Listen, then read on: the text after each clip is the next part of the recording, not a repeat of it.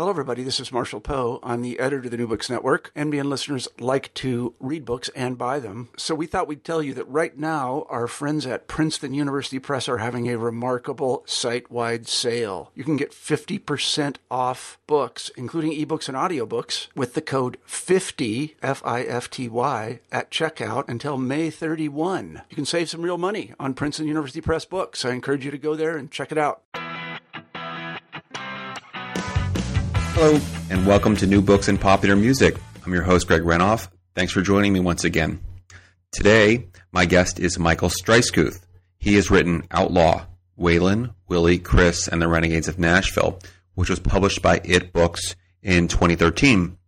As we stand now in July, it is currently the number one book in the country music category on Amazon, and with good reason. Streiskuth has done a yeoman's job in tracing back the roots of this very important aspect of country music history into the 1960s. In it, he argues that artists such as Patsy Cline, established very successful singers, would have had very little say in the 1960s about who would be producing their records, engineering their records, writing the songs that would actually be played on their records, and the like. This was part of the culture of Nashville at the time. Even the biggest artists had very little say, or little creative control, as we would call it today. Streiskuth shows, though, by the early 1970s, there was a true rebellion afoot, being led by men like Waylon, Willie, and Chris, who came to challenge the norms of Nashville. In doing so, they not only declared artistic independence by making some genre-defining albums in the 1970s, they also came to define themselves and be defined by the popular culture as outlaws who were not just rebelling against the norms of Nashville, but really rebelling against the norms of society as we would imagine in the rock genre. So when you saw men like Willie Nelson and Waylon Jennings indulge in drugs, and the three gentlemen endure difficult marriages and the like, this all fed into this image of them as rebels and outlaws. And in the end, Streiskuth shows that the legacy of these gentlemen lives on today in country music through his discussion of a number of important artists. So with that, I'm going to step out of the way and turn to the interview. Hi, Mike. Hey, Greg. Great to be with you. Hey, I appreciate you taking the time to talk to me. Welcome to New Books in Pop Music. And for those listening, I'm talking to Mike Streiskuth, who has written this wonderful book called Outlaw, Waylon, Willie, and Chris, and the Renegades of Nashville, which just came out.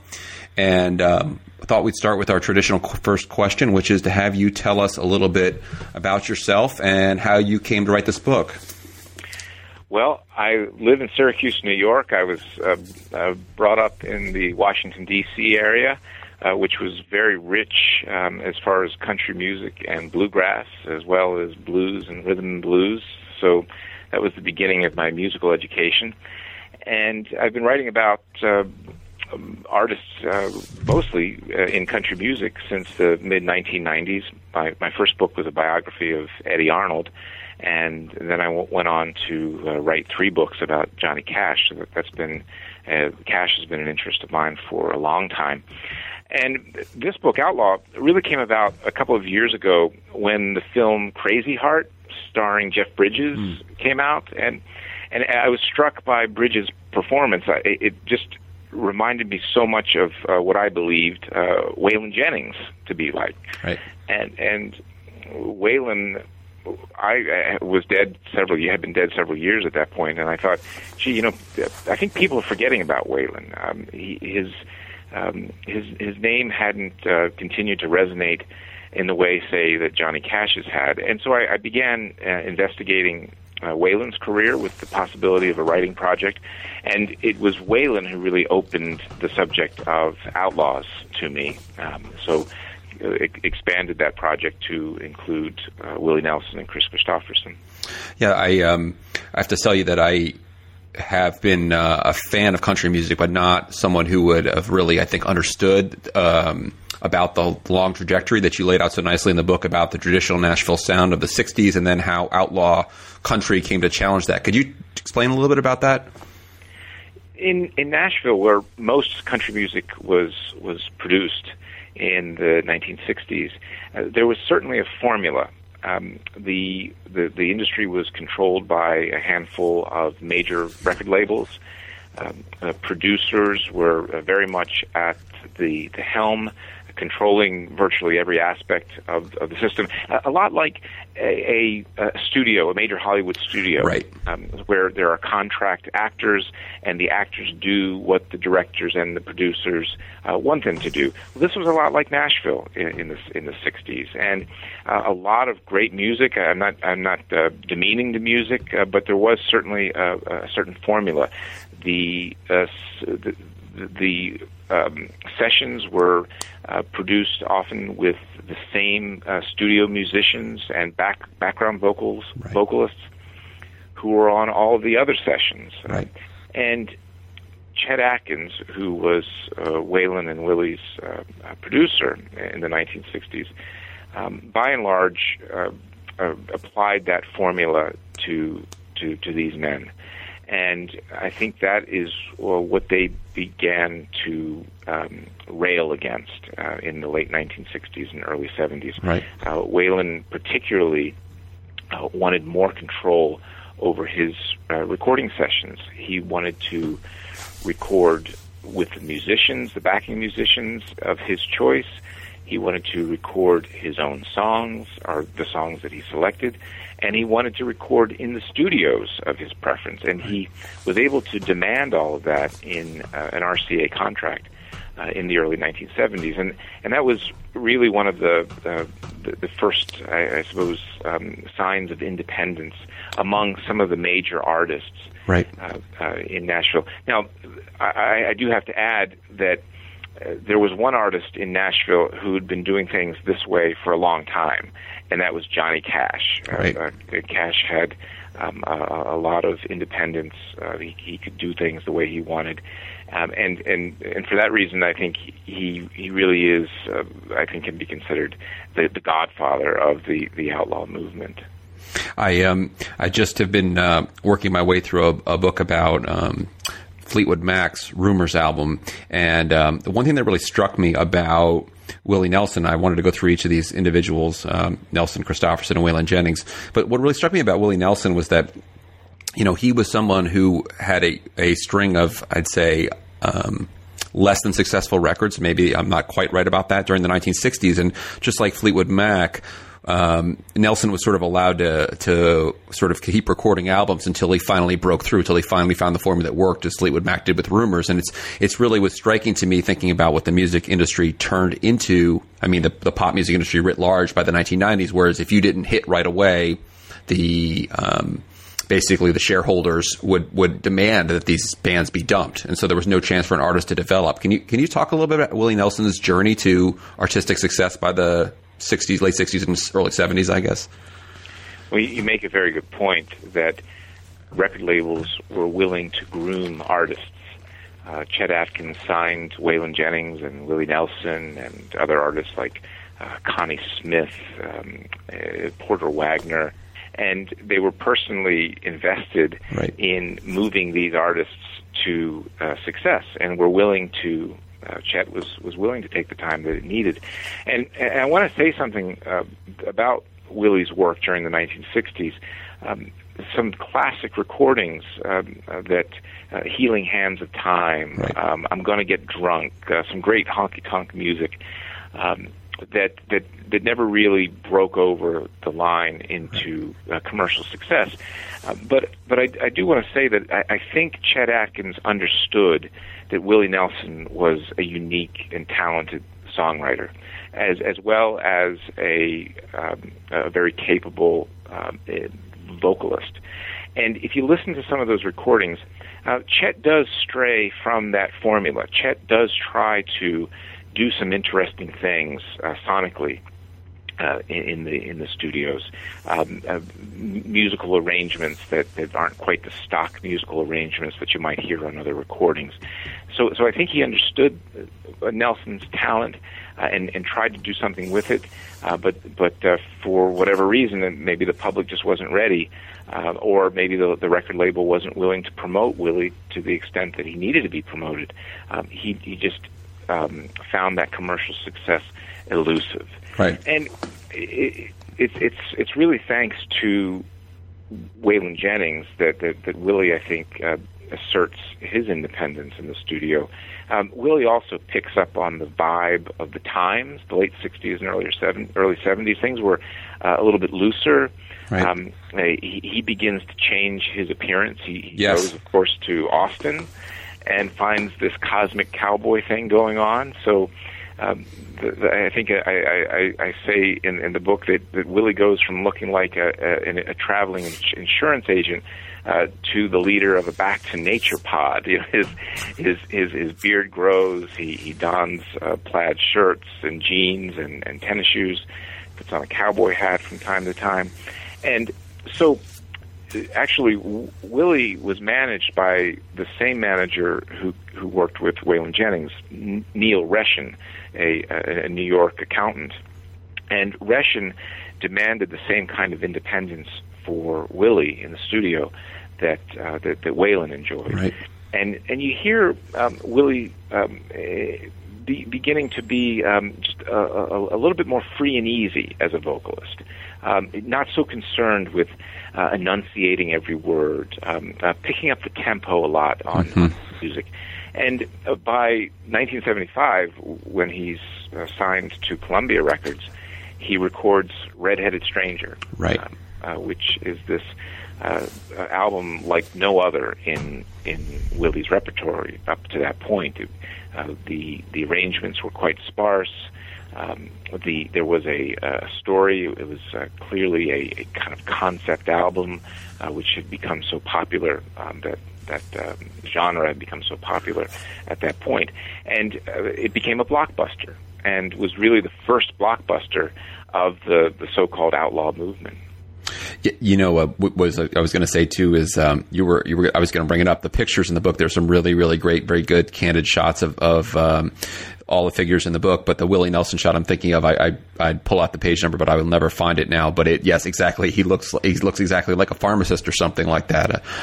Maybe that's the wrong profession for Willie Nelson. But I have to tell you that I had the pleasure of seeing Willie open up for Dave Matthews Band about 2 or 3 years ago here in Tulsa, and it's really remarkable. Not, of course, just the appearance, but that you couldn't be more mainstream, really, I think, in some ways, than Dave Matthews Band, and it was a absolutely loving embrace by the crowd by Willie Nelson. Unlike a lot of opening acts where, people wander in and out and there's a sort of half-hearted interest, there was a very, very enthusiastic and just an embrace of Willie Nelson, sort of to see his journey from a guy who was, as you point out, sort of, I don't want to say on the fringes, but had never really had that big success, as you point out, till Red-Headed Stranger.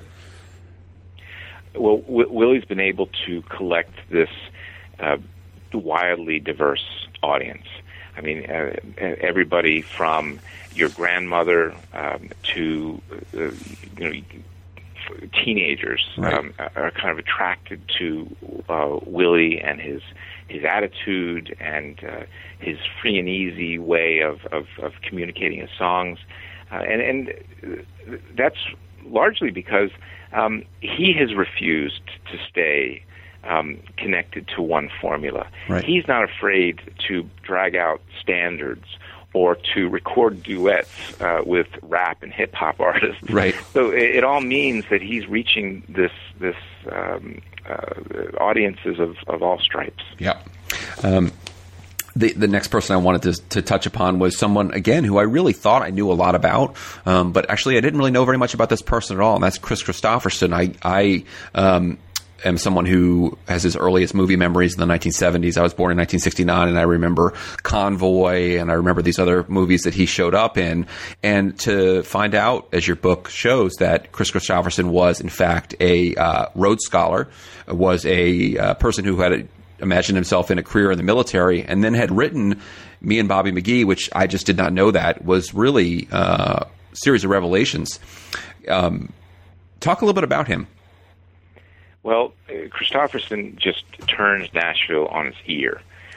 He had come to the city in the mid-1960s hoping to be a songwriter. It took him a while to catch on. But then he meets a man named Fred Foster, who I think is one of the unsung heroes in country music. Right.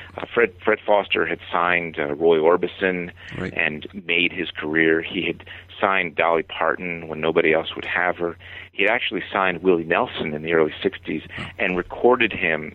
This was the only time in the 60s he had been recorded in the kind of setting that predicted The Red-Headed Stranger. So it was Fred Foster who gives Kristofferson a platform.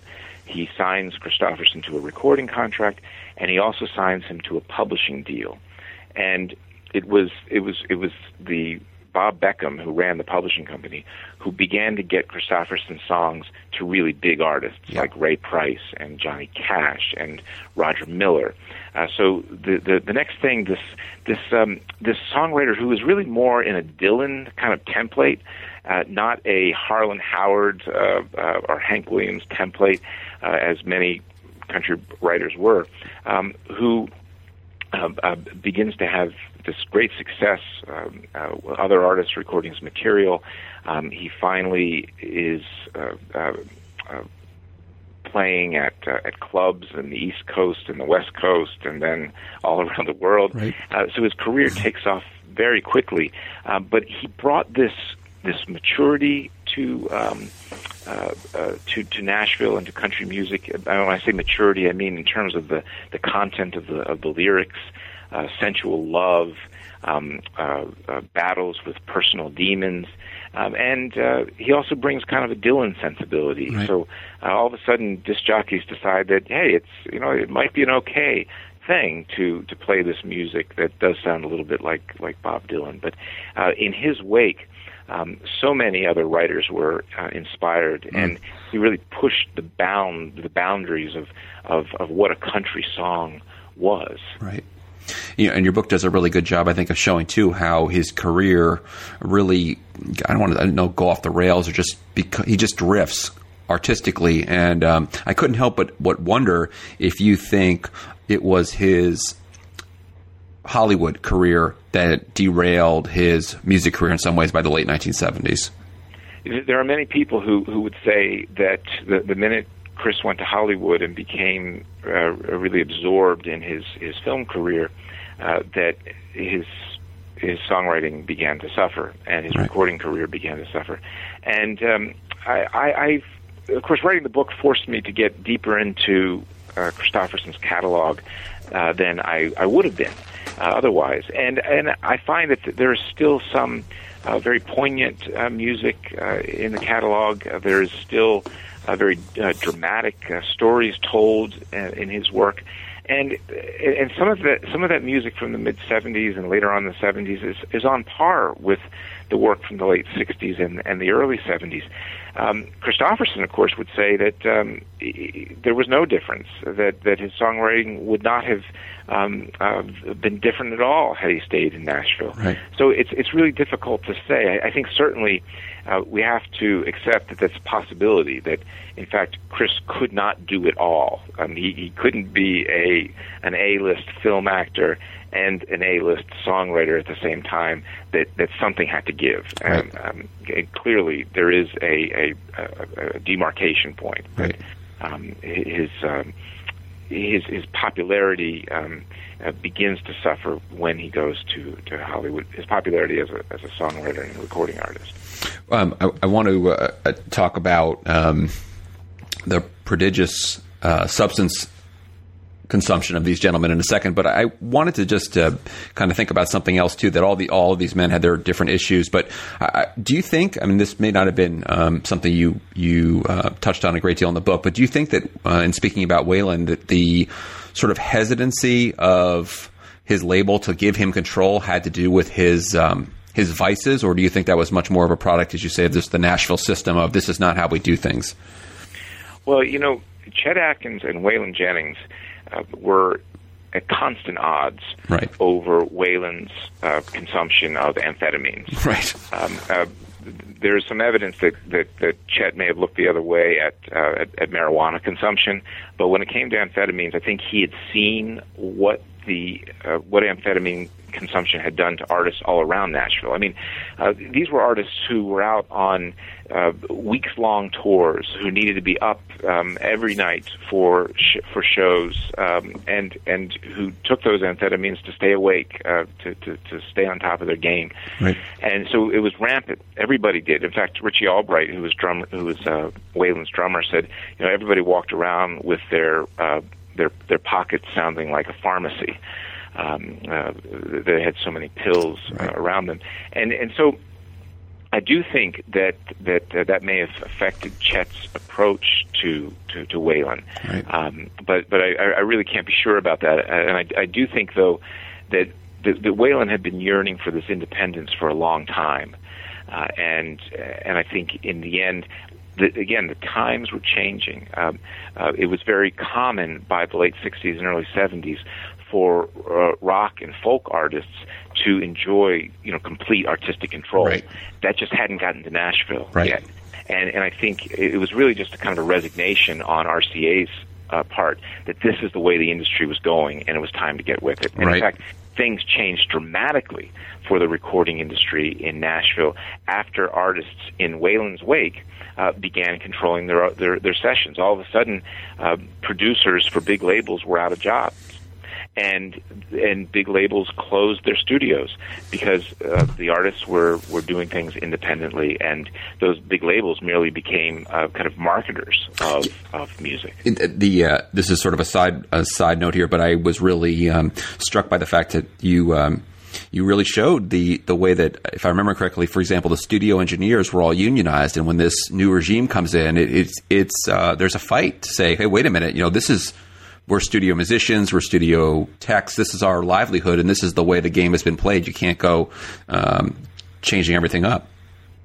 But once again, the industry had to put his foot down. In fact, Jerry Bradley, who was head of A&R in Chet's wake after Chet left in the early 1970s, finally said, look, I would like to take care of your jobs, but the industry is not going to stand still in order to preserve your jobs. So consequently, he had to let go a number of engineers. I mean, I think there are a number of engineers around Nashville today who are driving taxi cabs and cutting meat in supermarkets because of what happened in the 1970s. That's really interesting. Yeah, the issue again of drugs, and I was really taken by the fact that you observed that there was this moment where a certain DJ, and his name's escaping me, sort of was the one who sort of tagged the movement as the outlaw movement or the outlaw country. But on the other hand, as you point out all through the book, these guys were not exactly your straight-laced musicians by any stretch of the imagination. So how did you sort of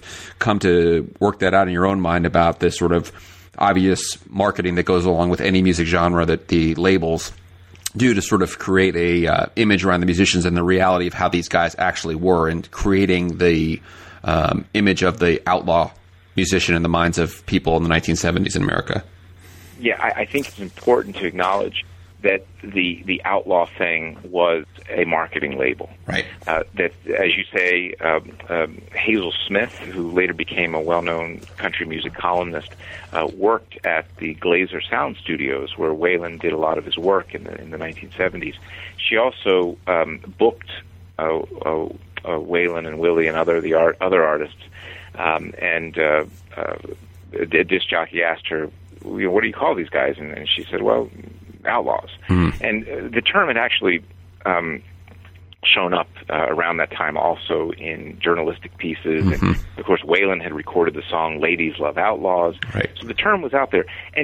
But the industry grabbed it very quickly, and it became a label. And right. I think that yes, these men were outlaws. They were wild. Yeah. They broke from tradition.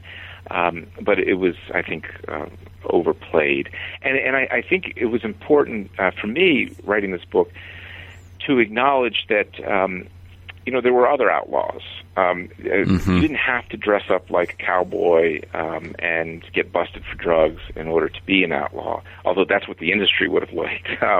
Outlaw to me was about pursuing the music the way it sounded in your head, according to your own vision. Right. And in Nashville, you began seeing so much of that in the late 60s and early 70s. There was such ferment in Nashville, aspiring songwriters and musicians coming to town because they'd been inspired by Christofferson or Johnny Cash's television show, which was produced in Nashville. And they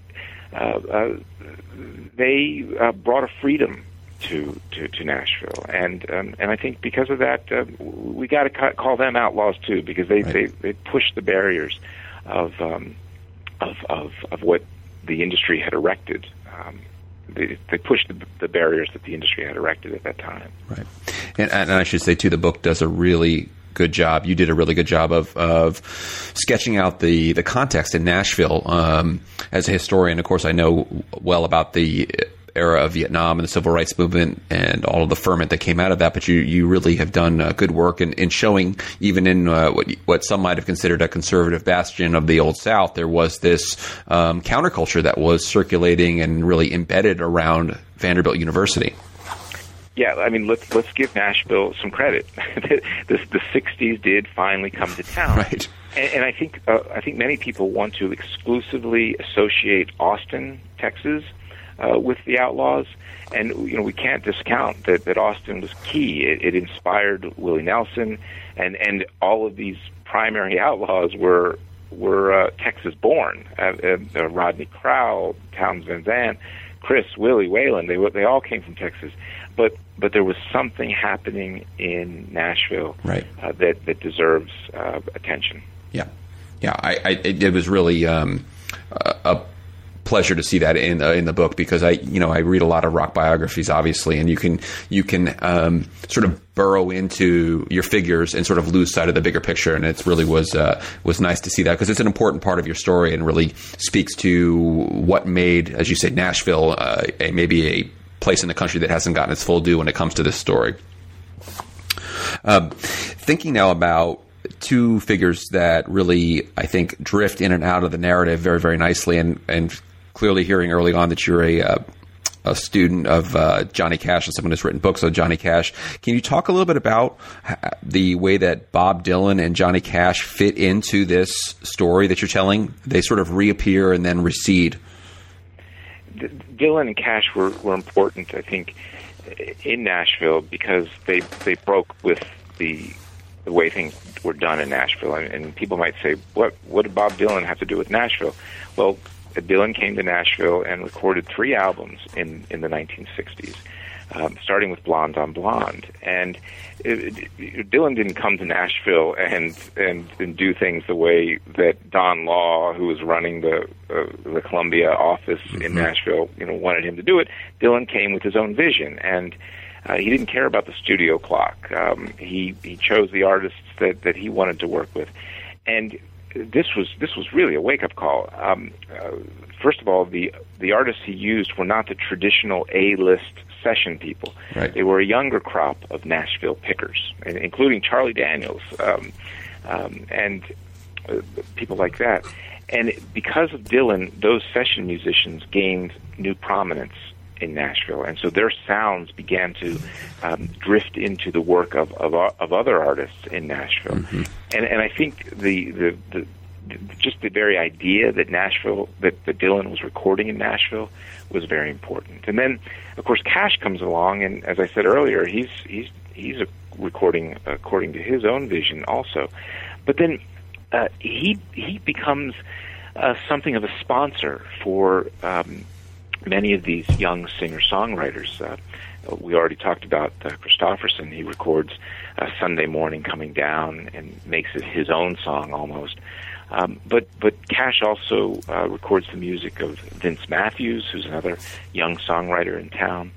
And his television show featured the work of so many young singer-songwriter types. I mean, that's an era in Nashville from '69 to '71 when Cash had that show that really deserves even much more attention than I give it.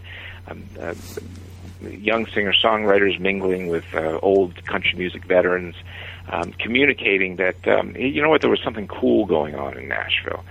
So Dylan and Cash really, I think, helped change the way people thought about Nashville and the way that the business was done in Nashville.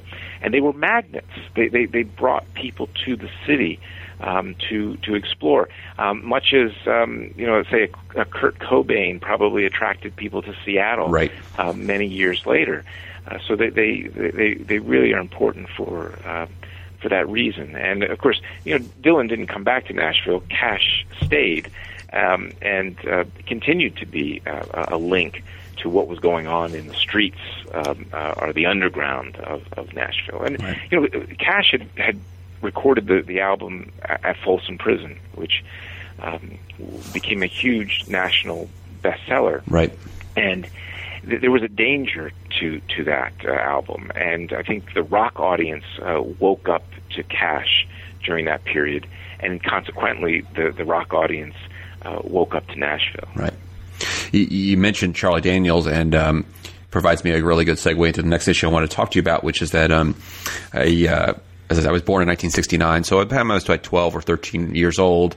MTV was in the house, and I remember very distinctly seeing Charlie Daniels' video Still in Saigon. Of course, remembered Devil Went Down to Georgia, but there was this moment in the early 1980s where Vietnam suddenly became an issue in pop music in a way that I think it hadn't really been since maybe the early 70s, at sort of the tail end of Vietnam. And you saw even country music artists like Charlie Daniels having their political moment, so to speak. And I was actually really quite surprised that you didn't see any of these gentlemen speak out or really engage in discussions with journalists or whatever about Vietnam.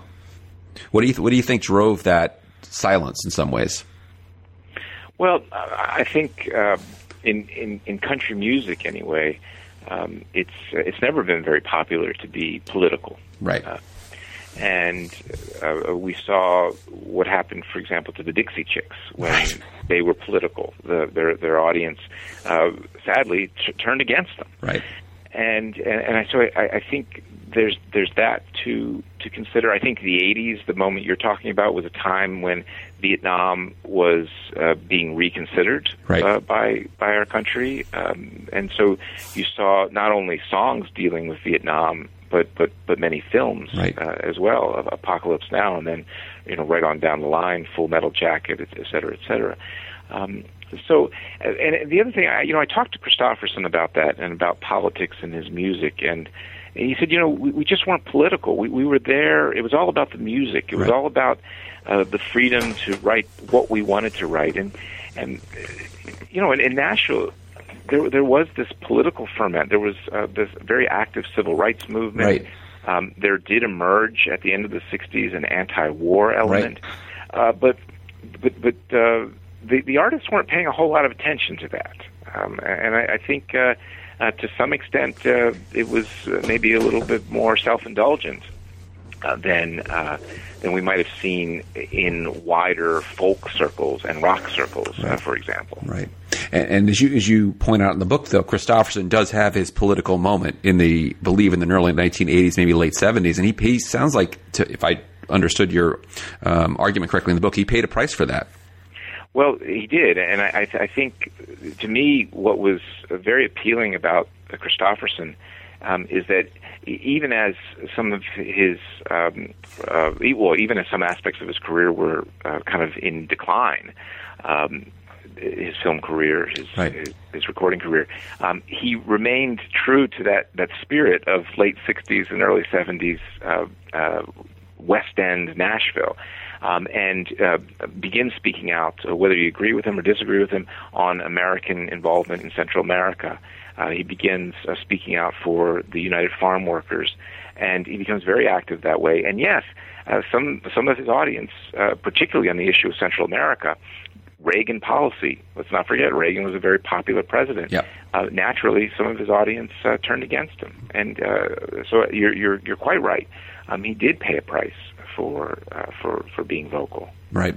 And so the entire sort of spectrum then of country music in the 1960s would have seen very few artists, just so I understand and everyone else listening understands, that who would have really taken the stand of so many musicians in rock and folk, as you pointed out.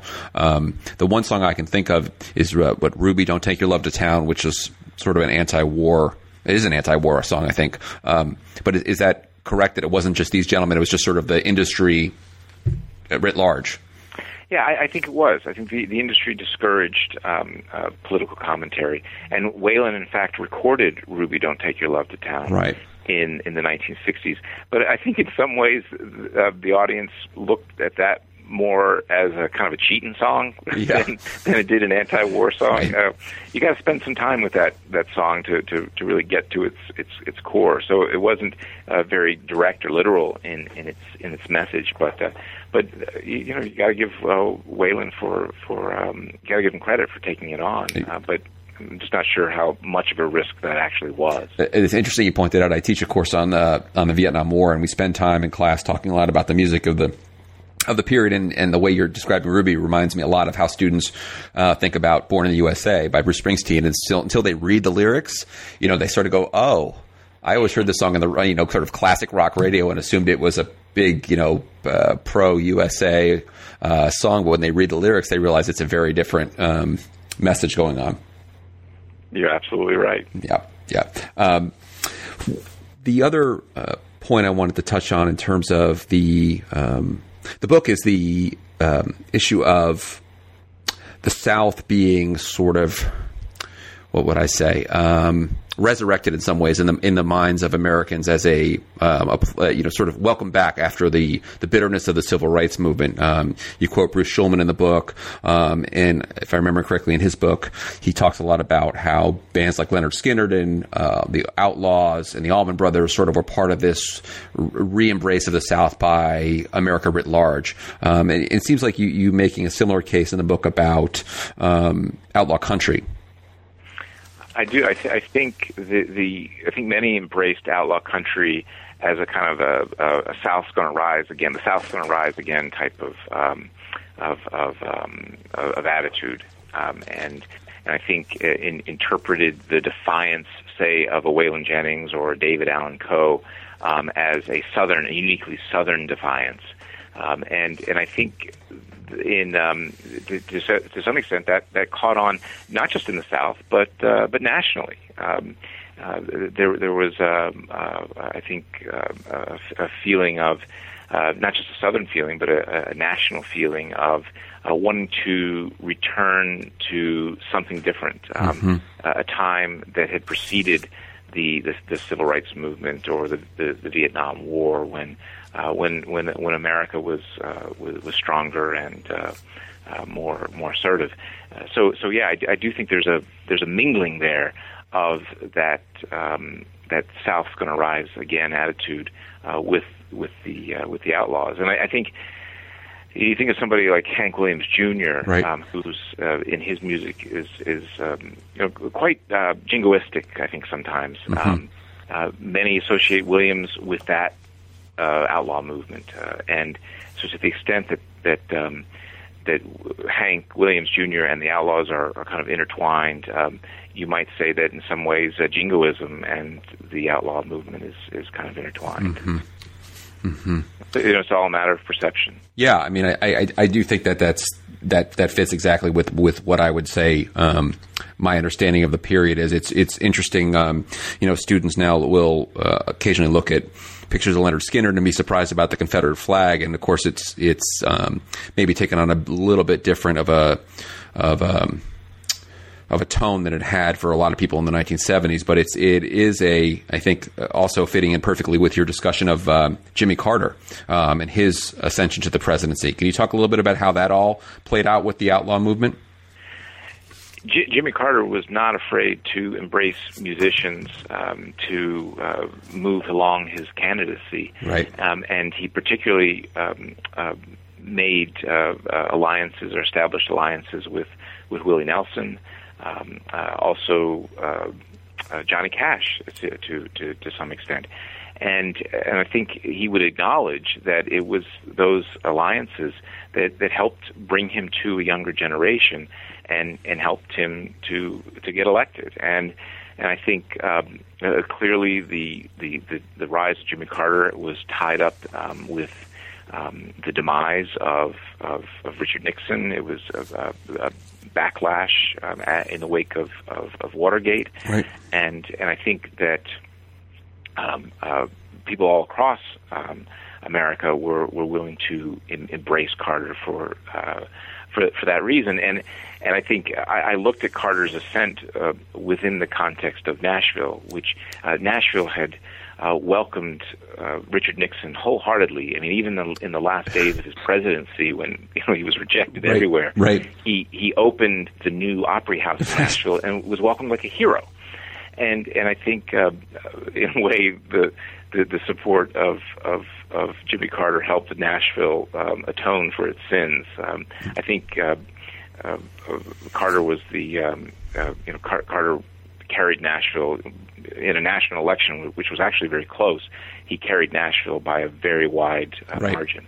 Right, and you have that wonderful anecdote in the book of just so everyone out there knows, you should pick up this book for these types of stories. That Nixon went on stage, if I remember correctly, and played the piano in front of an adoring crowd. That's right, and then the next day, particularly the Nashville Banner, one of the daily papers, which is now defunct, really just drooled over Nixon and made no room at all to discuss the context in which all of this was happening, his Nashville visit, that is, which was Watergate. Right, right. And again, I think that maybe helps explain the hesitancy, again, about Vietnam and these other issues, is that Nixon was popular throughout the South. And that, I think that's probably was part of what was going on, as you say, too. It just didn't, like is pointing out the Dixie Chicks example, is the perfect cautionary tale that comes later, is that if you speak out, you can really alienate a lot of people, and it probably was just safer artistically just to sort of lay low on these issues, regardless of their personal or private feelings on it. Yeah, and Carter, the acceptance of Carter is also indicative of the changes in Nashville and the changes elsewhere. I mean, this was a guy who, he admitted that he lusted after women. He was going to come in advocating the abolishment of any kind of penalties for possession of small amounts of marijuana. So I think the rise of Carter, in a way, rubber stamped some new thinking in America at the time. Yeah, yeah. That new thinking was in Nashville, and it was important to make that point. In terms of thinking about how this story sort of comes to an end in the book, and then I want to ask you, of course, about how the legacy of Outlaw Country. But how do you see, in retrospect, the Waylon and Willie album with, of course, the "Mamas Don't Let Your Babies Grow Up to Be Cowboys," which is such an iconic song? Is that sort of the beginning of the end, or the end of the beginning of the movement?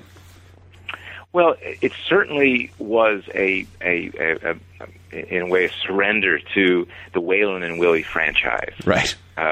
Waylon and Willie knew, along with everybody else, that the combination of these the combination of Waylon and Willie on record sold records. Yes.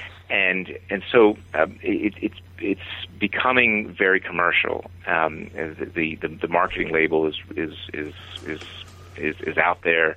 It's selling a lot of records. It's becoming its own formula, and I think Waylon, in the aftermath of the album that you're speaking of, begins to be a little bit more vocal about his criticism of the marketing angle, and he talks about, of course, "Don't you all think this outlaw bit's done got out of hand?" Right. That was a big hit for him. Right. And then Willie decides to record in 1978 the album Stardust, an album of standards. Right. And his A&R guy, or the head of his label, Columbia, Rick Blackburn, says, "No, come on, we need more Waylon and Willie. Do the stuff that sells millions." And Willie says, "That's not what I want to do." And so I think you're right that that kind of marks a turn in the way that Waylon and Willie are going. The thing too, I think that fits right in here is the wider industry itself. Of course, this is sort of the, I was thinking the late 70s is maybe one of the peaks of excess and of insane levels of record sales that will never be seen again. I think about Saturday Night Fever soundtrack selling something like 20 million copies in 1978 alone. Fleetwood Mac Rumors, as I already mentioned. This is part of this huge growth in the industry. And correct me if I'm wrong. Was this the first platinum country record, or am I mistaken? Well, the first one was the compilation album that RCA had recorded, or released in 1976, which was called "Wanted the Outlaws." Right. And that was a wake-up call. And then, of course, on the heels of that comes Stardust, which is Willie's album. And I think the industry says, wait a minute, we can sell millions of records on country artists. And that was very rare. Very rare. And I think as a result, you begin to see less tolerance for what we talked about earlier, which was the artist who doesn't hit immediately. Right. So you see fewer artists being groomed by the labels. Right. You see more formula at work than you had seen in 10 years or so. So it all comes back. This idea of trying to find a way to sell the most records possible, right. Really kind of enjoys a resurgence, ironically, in the wake of the success of the Outlaws. Right. But of course, this all culminates, as you well know, and sure, certainly everyone else listening who's a fan of music knows, with the 1990s, with the Garth Brooks and the Shania Twains, this sort of mammoth, whatever you might want to call it, crossover success of country music in American life. And you just think how many hat acts followed in Garth's wake, and how many sexy young artists with their belly buttons showing come in the wake of Shania Twain. Right. I mean, they launched their own formulas. So. Right. The legacy. You talk about this at the end of the book. Would you share a little bit with the listeners about what you think the legacy of outlaw country is for today? Well, I mean, I still think there are artists out there who are recording and are quite popular, who are recording according to their own vision. And I think and in the country realm, I'm thinking about people like Jamie Johnson and Zach Brown. The idea that they're doing it the way they want to do it has everything to do with the fact that Waylon and Willie did things the way they wanted to do it in the 1970s. Right. And so, I mean, you have people like Jamie Johnson who are very open in their admiration of Waylon and Willie, but I mean, even in the so-called alt country music, right. The independence, the focus on the song and the importance of the song rather than a formula, the fact that lives and burns very strongly, I think has a lot to do with what had happened in Nashville in the late 60s and the early 70s. And I say very early on in the book that Willie Nelson himself may be one of the most important legacies of the outlaw movement. I mean, he has really become the living, breathing symbol of country music, and the link to the great standards of music, many of which he wrote, and the link to the Texas honky-tonk where country music lived for so long. He kind of embodies, in a way, authenticity. Certainly Christofferson's songwriting, which pushed the envelope in the early 60s and early 70s, that lives on today when there is music that is not afraid to be controversial. Right. That has something to do with Christofferson as well. I hadn't thought about that until you brought this up, but that's a really excellent point you're making about Willie being the sort of, in some ways, the last man standing. And I know Christofferson is still with us, but he isn't as active as Willie. And it's almost, I think you're right, is that these individuals become a touchstone for people, just like I'm a big fan of 60s and 70s classic / blues rock, and, going to see Eric Clapton, regardless of what I think of his latest release, is a matter of sort of reaching out and touching that era that is gone, that I never got to connect with. And I think that's really an important point about Nelson. I agree with you. I agree with you. I like that new Clapton album, by the way. We'll take a moment with that. Yeah, my wife is a bigger fan of it than I am, but he is again one of these gentlemen who, they sort of just loom so large, and Jeff Beck and Jimmy Page, of course, as well. But you just really highlighted the fact that Nelson is really, he is keeping that alive in some ways for those people who were fans of that era. Waylon's no longer with us, of course. And does Kristofferson tour at all anymore? Oh, sure. He's out there right now. Oh, he is. He's just not playing to the same size audiences. Right. His records don't sell as much. In fact, his latest album was recorded on his own label, so he's gotten into that part of the industry. Right. Which, of course, is another whole issue. The whole notion of an artist being sort of held hostage by a record label is long since passed us by. Tell us a bit about your next project and what you think you might work on next.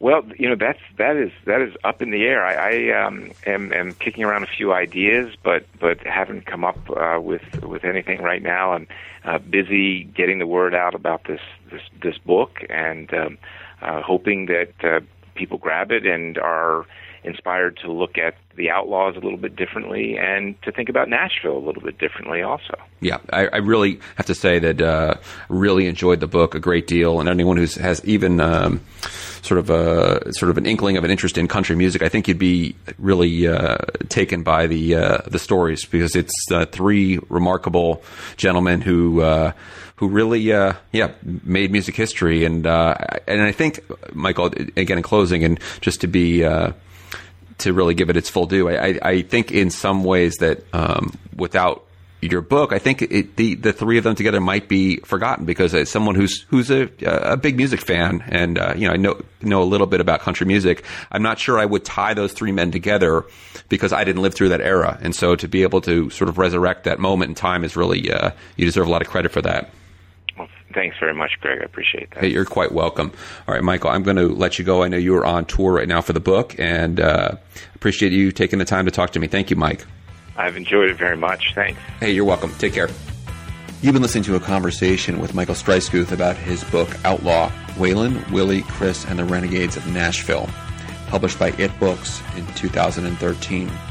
Please tune in next time for the next episode of New Books in Popular Music, or subscribe via iTunes so you'll never miss an episode. I'm your host, Greg Renoff. Thank you for listening.